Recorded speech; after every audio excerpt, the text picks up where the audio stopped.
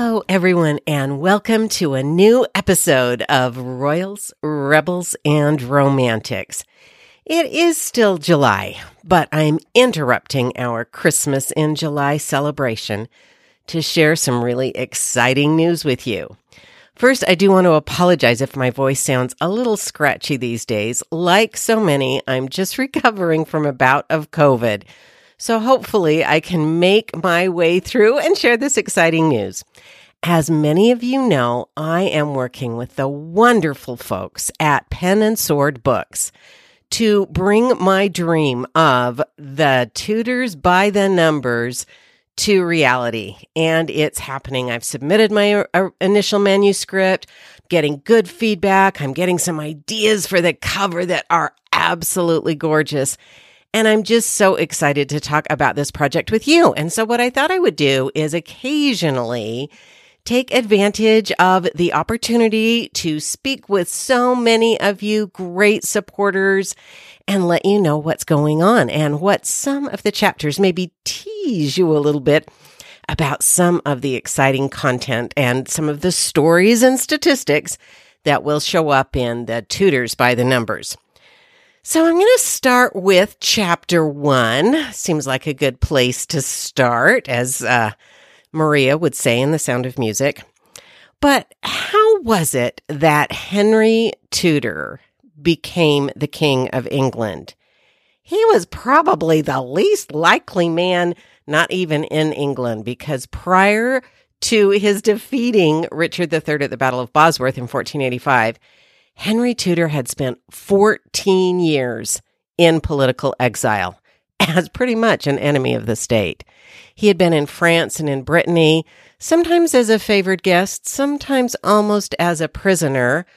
A couple of times he had almost been captured and turned over to Edward IV over that period of time.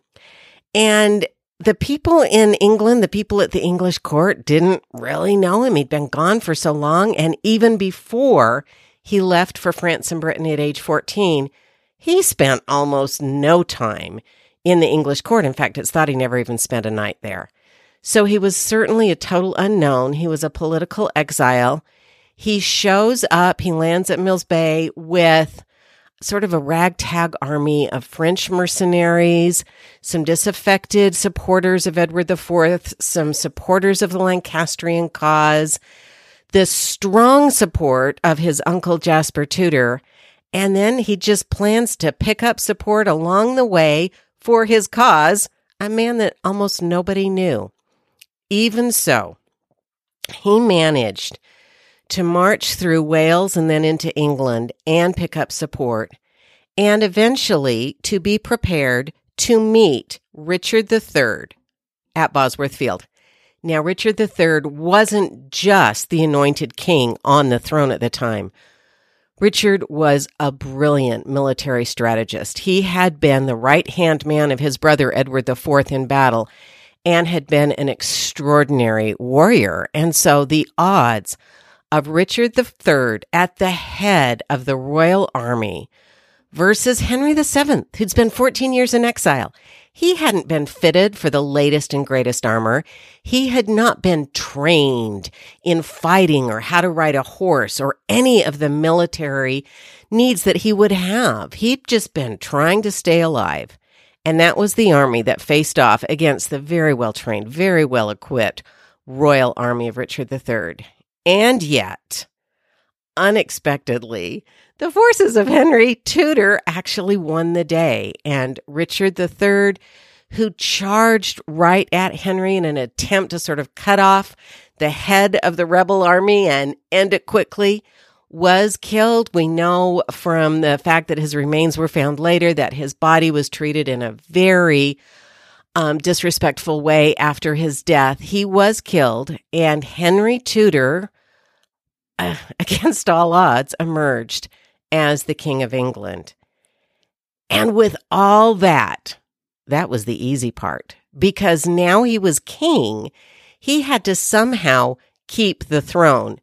Now, the throne of England had experienced a number of, let's say, temporary residents over the past 50 years.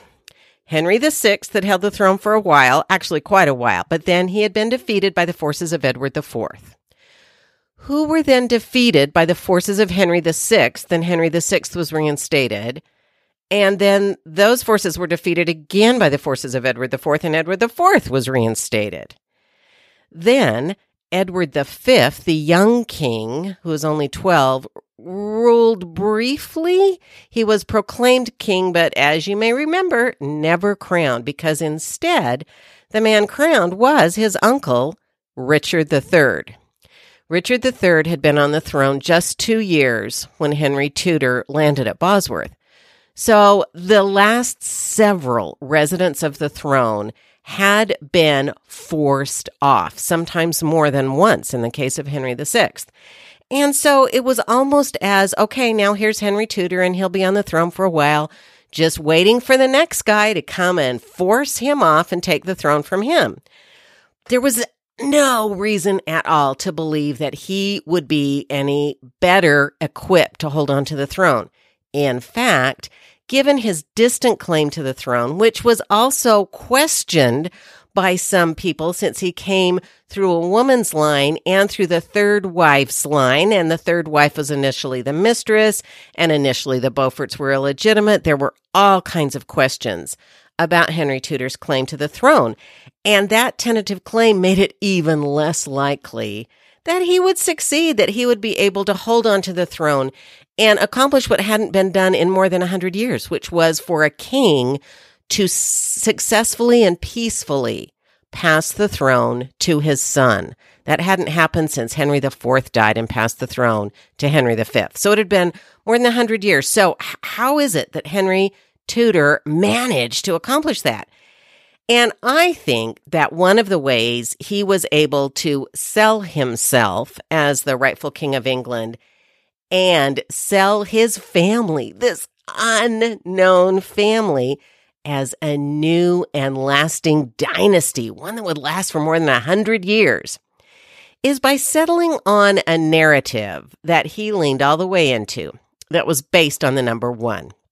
And so the number 1 is the first number that I really consider in the Tudors by the numbers. So let's imagine ourselves decades after Henry VII's reign. Let's imagine ourselves in London, in the theater, and it's 1592. So we're late in the reign of Elizabeth I, who, of course, would turn out to be the final Tudor. And honestly, by 1592, people were pretty clear about the fact Elizabeth was not going to have any children at this point, and that the Tudors would eventually end, which they would do in about 11 years in 1603. But in any case, it's 1592. We're at the theater, and we're about to see a play performed by, at that time, a new and up-and-coming playwright, William Shakespeare. But even though he was new, the story was not new to us. It was the story of Henry VI, and this was a story that was told regularly at the theater. So we know the storyline, but I want to look really carefully at one of the scenes in Shakespeare's version. So we see a scene where there's a fight between Richard Plantagenet, who might be better known to us as Richard the Duke of York, and the Earl of Somerset, who was a strong supporter of Henry VI and the Lancastrians. So they're having this argument, and in the play, it sort of spills out into the garden. And in that space, Plantagenet says, and I'm going to quote from the play, "Let him that is a true-born gentleman and stands upon the honor of his birth, if he suppose that I have pleaded truth, from off this briar pluck a white rose with me." So he has staked his claim for the throne, and he is saying, look, everybody who agrees with me, take a white rose from off this lovely rose bush. Then Somerset replies, "Let him that is no coward nor no flatterer, but dare maintain the party of the truth, pluck a red rose from off this thorn with me." So then all their friends and supporters jump in and start plucking red and white roses and taking sides. And as the scene ends, the two men speak into reality an idea of a war between roses. So Somerset says, "And thou shalt find us ready for thee still, and know us by these colors for thy foes. For these my friends in spite of thee shall wear." And Plantagenet or York replies, "And by my soul this pale and angry rose, as cognizance of my blood-drinking hate, will I forever and my faction wear, until it wither with me to my grave, or flourish to the height of my decree." Now, of course, that's not really what happened. We know the battle didn't start in a garden with men plucking roses. But the notion of the white rose of York and the red rose of Lancaster is such an essential part of the story that Henry VII invented that it had taken full hold by the end of Elizabeth's reign, and actually quite a bit earlier. So let's talk just a little bit about how this happened. And some of you know that I'm bordering on obsessed. Possibly I am obsessed with this idea of the Tudor rose, of the coming together of the white rose and the red rose and the forming of this Tudor rose, which was one of the greatest exercises of branding. That Tudor rose brand was one of the most brilliant examples of that, I think, in all of history. I mean, Henry came up with a symbol for his brand, the red rose and the white rose coming together, that was so easy to understand, so clear in its composition, and then he stamped it everywhere. The problem is, he kind of made up a story to go along with it. In fact, it is true that Edward IV, for example, of the Yorkist line, was associated with the white rose. Now, when Edward IV became king, he devised this absolutely beautiful ancestral roll, and it shows his ancestry. It sort of shows him, descending directly from God and Adam, because his claim to the throne wasn't quite as clear as he would have liked. So he reinvents it in some really interesting ways. I had the opportunity to see this absolutely gorgeous document or artifact when it was on display at Folger Shakespeare Library, and it just takes your breath away. It's so beautiful. And you will see white roses all over it. There are other emblems as well. But certainly the idea of the white rose and the family of York, especially Edward IV, did make sense. And that was the part of Henry Tudor's story that does hold up. It's the red rose part that's quite a bit more problematic, because the Lancastrians do not have a history of using red roses as their emblem. It's possible that Henry Bolingbroke, way back in the days before he forced Richard II off the throne in 1399, so prior to that, when he was just Henry Bolingbroke, he may have used crimson and gold roses as part of his emblem. There's some evidence of that, but there really isn't a consistent red rose traveling through the House of Lancaster, as Henry Tudor would have you believe. In fact, even Henry Tudor himself was really more attracted to the red dragon, the Welsh dragon of Calwater, and he actually fought under that emblem. That was the emblem he was flying when he fought at Bosworth. That was the emblem, the red dragon, that he took after his victory to St. Paul's Cathedral and laid on the altar to demonstrate his great victory and his gratitude to God for helping him prevail. That was all about the red dragon. It wasn't till after Bosworth that he came up with this idea of the red rose. And when he came up with it, he got really excited, and you will see portraits of him holding a red rose. You will see red roses on some of his documents. He, once he became king, now was the owner of a whole bunch of other official documents, and there is some thought he may have added some red roses and some early examples of photoshopping to some of the earlier Lancastrian documents. But in any case, he settled on this emblem, which, although it had not really represented the Lancastrian cause over the years, did work with the narrative he was creating. His narrative was there was one family, the York family, they had a rose. There was the other family, the Lancastrian family, they had a rose.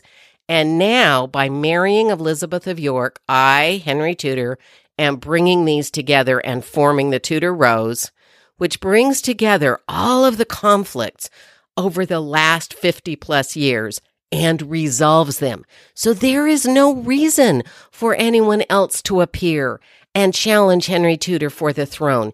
He is telling you he has solved the problem. He has brought these two families together. Now, of course, when we look at what's really going on in these years of battles in the second half of the 15th century, it's about so many things, and there are so many people who change sides and who come from the same family and are fighting on different sides. It's not really a clean battle, but Henry makes it appear that way, that there are two sides, that they are both represented by roses, and that he has solved the problem by marrying Elizabeth of York. Then he accomplishes something really quite extraordinary because he puts all his eggs in one basket, so to speak, and decides that when his son is born, after he marries Elizabeth of York, when his son is born, that son will epitomize the Tudor Rose. And because he knows it's going to be a son and he knows he's going to name him Arthur, it will also epitomize the reincarnation of King Arthur of legend. And so he takes Elizabeth of York and they go to Winchester, which is a legendary home of King Arthur associated with the legend of King Arthur. And much to his delight, and I guess to his credit, Elizabeth does have a son. So baby Arthur is born, he is a healthy boy, he survives, and he is celebrated at his birth with poetry that specifically calls to mind the red rose and the white. To see them combined is my delight. And Arthur literally represents that Tudor rose and the future of the dynasty. Now, we know that Henry VII still isn't finished because there are rebellions that last practically throughout his entire reign. He has two particular rebels who actually claim to be Yorkists, as it turns out, who challenge him quite seriously with international support for the throne. And this wonderful manifestation and embodiment of his success and his future, Prince Arthur dies before the king does. He does not grow up to be the Tudor Rose. In fact, it's Henry VII's second son, Henry VIII, who does grow up to be the Tudor Rose. And when we look at Henry VIII's coronation, and there are a couple of documents that are particularly interesting as we look at. One is Thomas More's over-the-top praise of Henry VIII. Now, at the time, Thomas More may have been very comfortable praising Henry VIII because at the time, as we know, Henry VIII, as a very young man and brand new king, was very loyal to the Pope and to the church. It took quite a while for him to break away. So early on, Thomas More was probably a little fair in his celebration of the king. But in this glorious poem and document he writes, it is decorated with roses of red and white and the Tudor rose, which symbolizes Henry VIII. And another celebration of the coronation, Henry, of course, quickly marries Catherine of Aragon, who's been in the country since Prince Arthur died after their marriage. And so he marries her, and the two of them are crowned together and in a woodcut celebrating the coronation of the new king and queen, King Henry and Queen Catherine, over Catherine's head is her symbol of the pomegranate, and over Henry's head is the Tudor rose.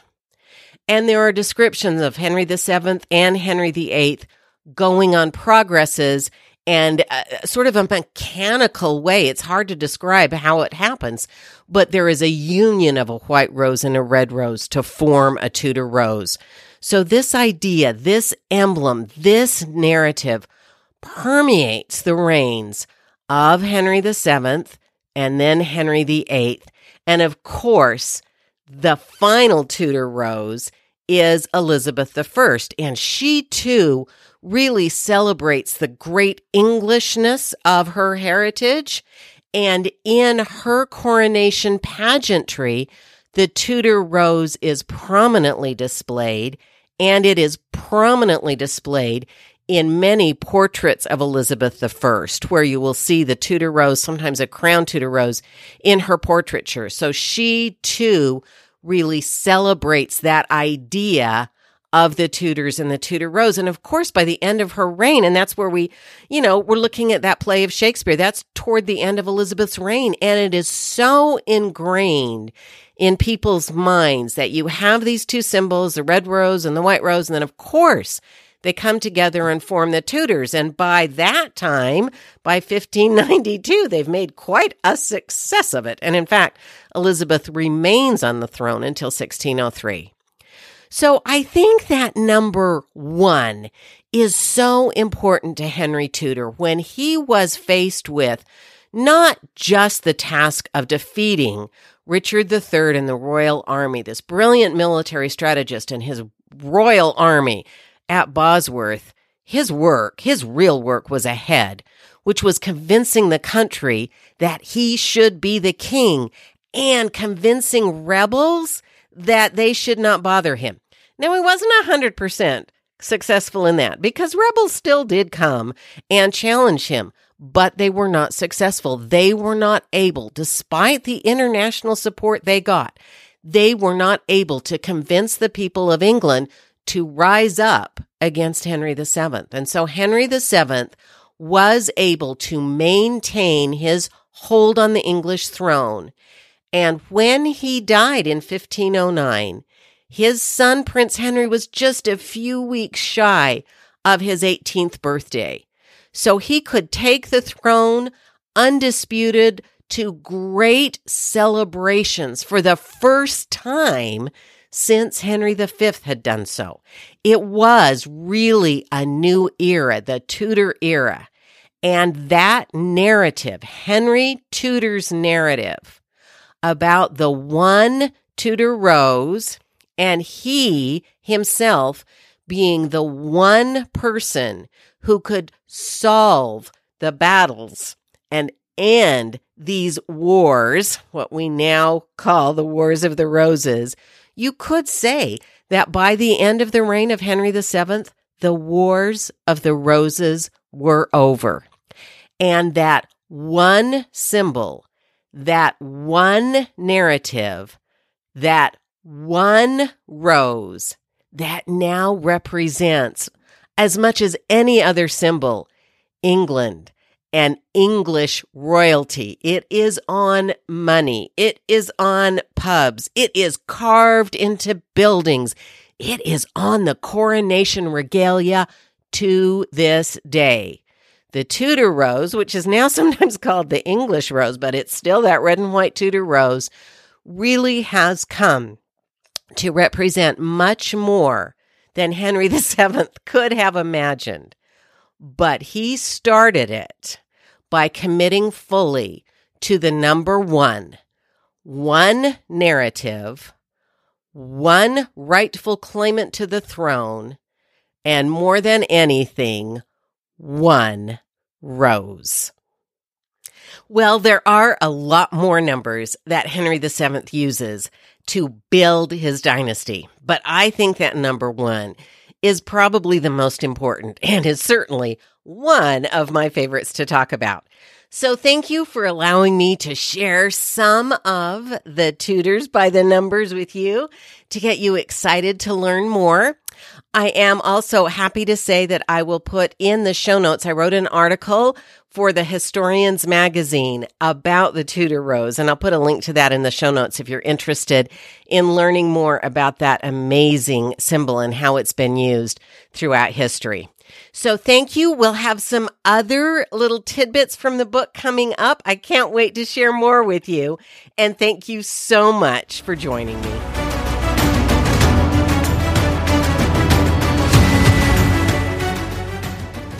Thank you so much for joining me for this episode of Royals, Rebels, and Romantics. I really appreciate your listening. If you could take a moment to share the podcast with a friend and maybe leave a rating, I'd really appreciate it. Have a great day, and let's keep shaking up history together.